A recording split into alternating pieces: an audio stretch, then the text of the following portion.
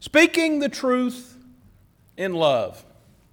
It's a phrase that Paul uses in our reading today, and I'm guessing you probably have heard that yourself. Now we know what it means, right? That there's a disagreement between two people or two groups. One side strongly feels that they know the truth, that the truth is on their side, and they want to relay that truth to the people who are on the other side. And rather than speaking with arrogance or anger, they hope to speak that truth in love. It's a good idea. It's a great idea, actually. But isn't it so hard to actually happen? And think about it. I'm on this side. We're on this side. And we're certain that we know what the truth is on whatever. And then you have that person in that group on the other side, and that person in that group, I'm betting, are certain that they know the truth too.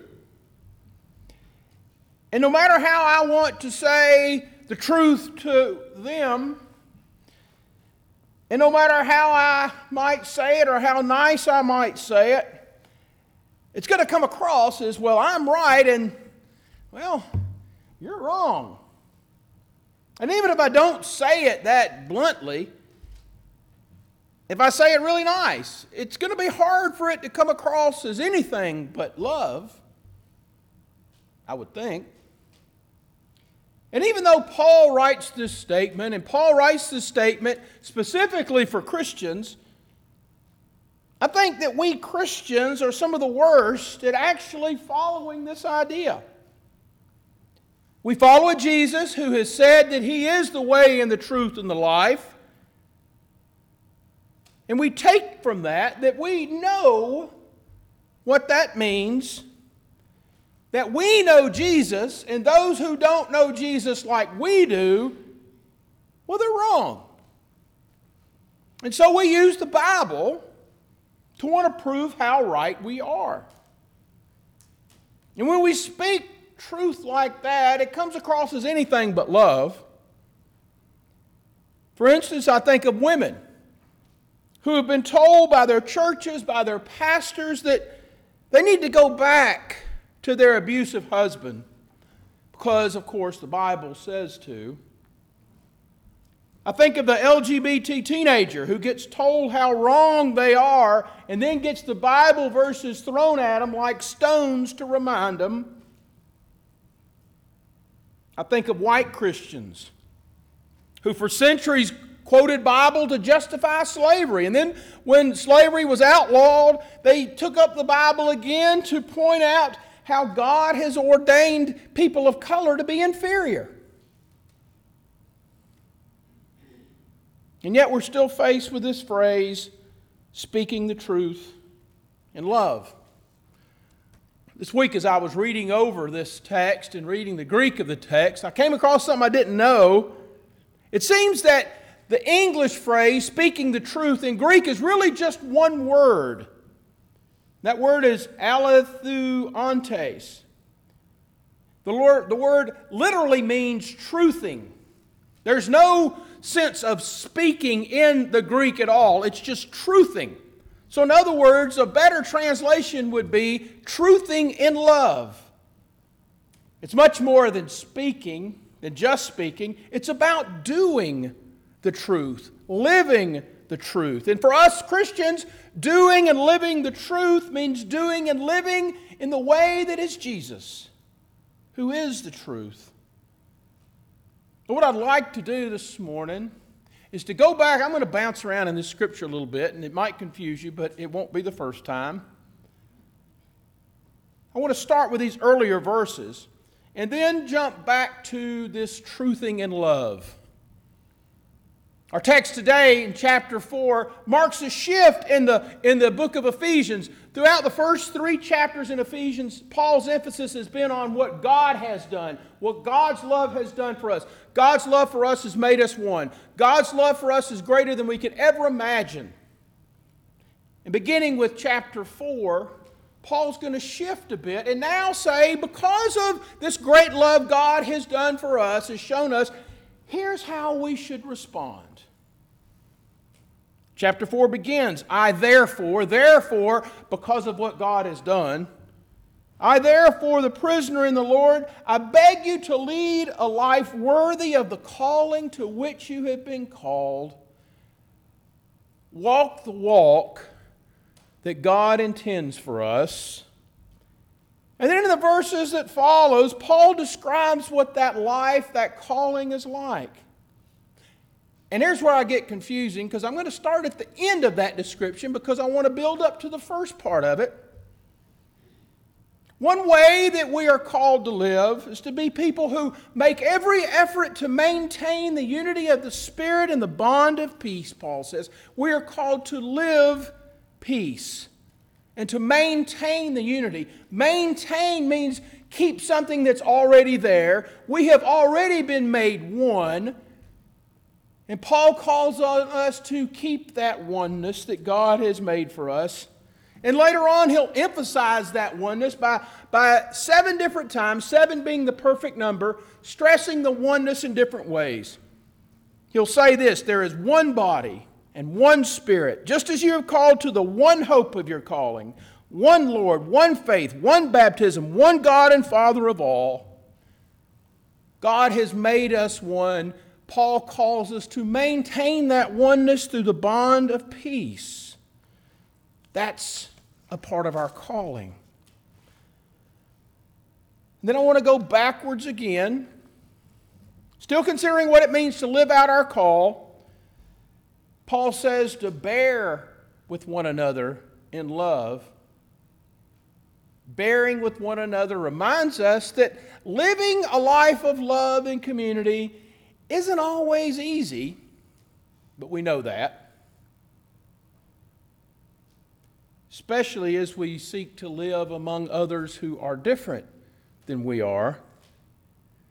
But now I want to go backwards again, still reflecting on how we are called to live by God.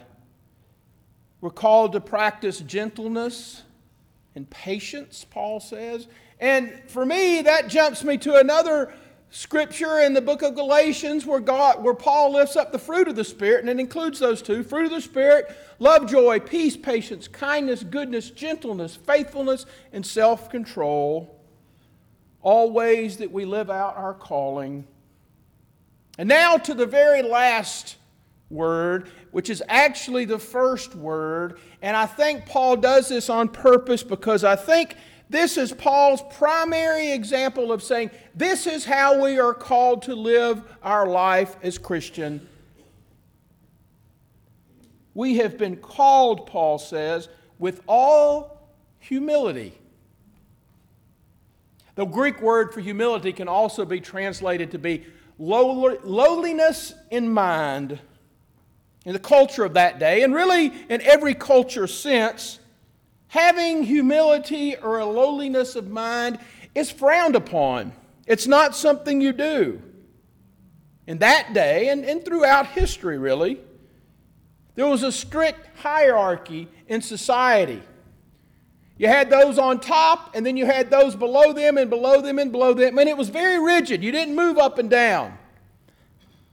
Those up here would give allegiance to those above, and those above would be the patrons of these ones below, and they would provide protection and financial stuff. In other words, those on top would look after those below, and then it keeps going down. And it was very rigid, and it was based in political and family ties. In other words, there wasn't any place for humility. Now, yes, if you were below someone above you, there was this sense of lowliness toward that person, but that's different than humility. Humility is being up here and stepping down here, and you just didn't do that. You still don't do that, and yet that's what Paul says. The very first expression of living our calling is to live with all humility. Even though that's contrary to how we have been taught to live. And then, after reading these traits of what it means to live out our calling, Paul says to truthing in love, living the truth, doing the truth in love. And he says that as we are truthing in love, we grow in who we are in Christ, building up the body of Christ, being built up in love. Perhaps you notice that word love is throughout this text. It's throughout the whole book of Ephesians. We're supposed to bear with one another in love. We're supposed to live and do the truth in love. We're supposed to be built up as a people in love. And it's an agape love. Agape love is that unconditional love that's shown us by God. It's a love that's for us no matter what we do, no matter who we are, no matter how we respond to that love. It's a love that's always there. We're never going to be able to be that in this life because only God can do that. But that's how we're called to seek to live. But man, that's hard.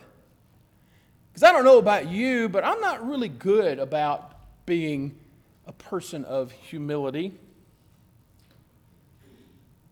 I think really for any of us who feel like we have a leg up in the world, it's hard to practice humility. I would suggest for those of us who are Christian, we have that leg up. For those of us who are white, for us who are male, for us who are American, for those of us who have material wealth, for those of us who are straight. Because in each of those settings, we have a built-in leg up, a built-in advantage over those who are not like us. And it's hard to practice humility for me.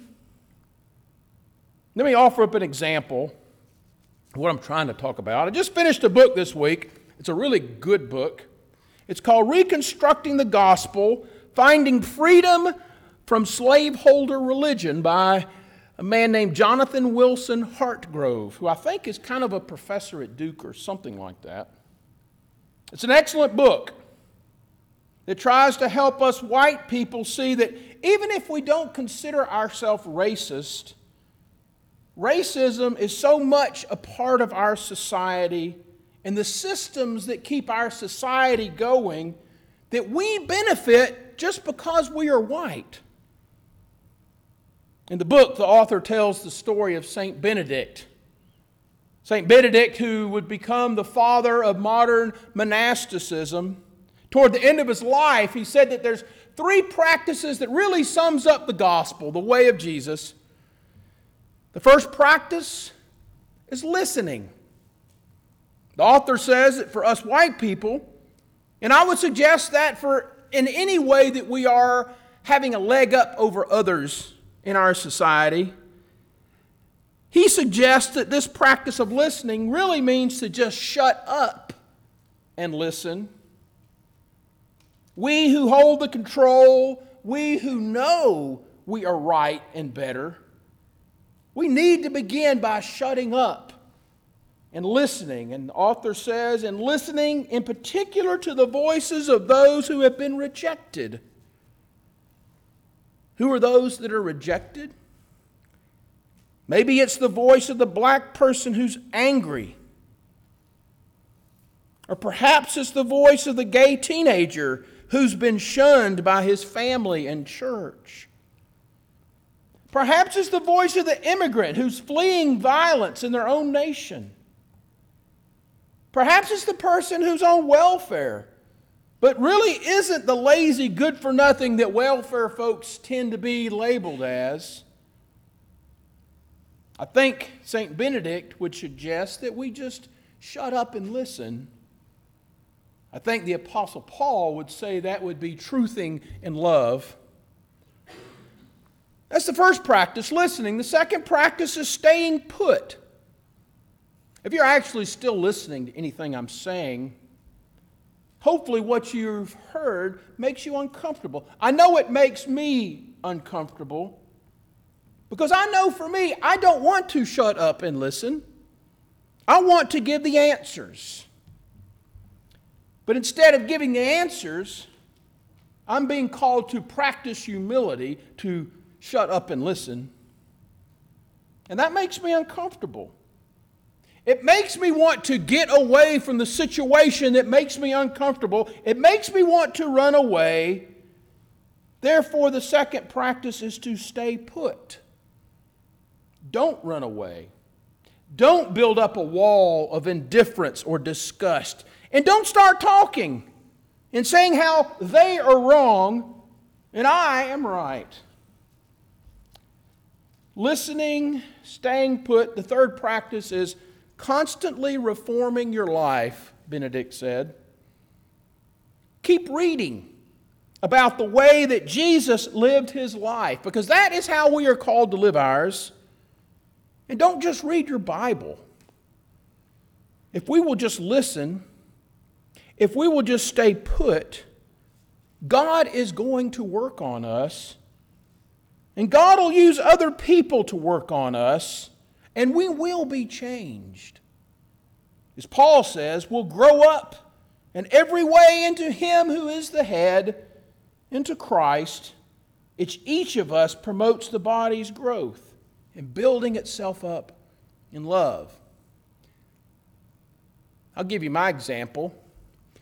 When I was on vacation this summer, I got a text from a friend of mine, Regina. She's come to church here a few times. She helps out at the food pantry. And she said, "Congratulations." And I didn't ask why. I figured she was congratulating me for being at the beach. Well, I got back home and was checking my email the next week. And while I was gone, a group that I'm in called Focus on Race Relations Frankfurt, for Frankfurt, nominated and voted me to be the vice president while I was on vacation. That's why she was congratulating me. This group has pushed me in my thinking and doing. And the speaker, the talker, the preacher that I am, the pretty much only child person that I am, it's really hit on me to shut up and to stay put. And as I do those things, I'm finding myself being changed and challenged. And I'm trusting and hoping and praying that that is God's Spirit pushing me. And hopefully helping others to be pushed as well. Listen. Stay put. Let yourself be changed. How's God calling you in these ways?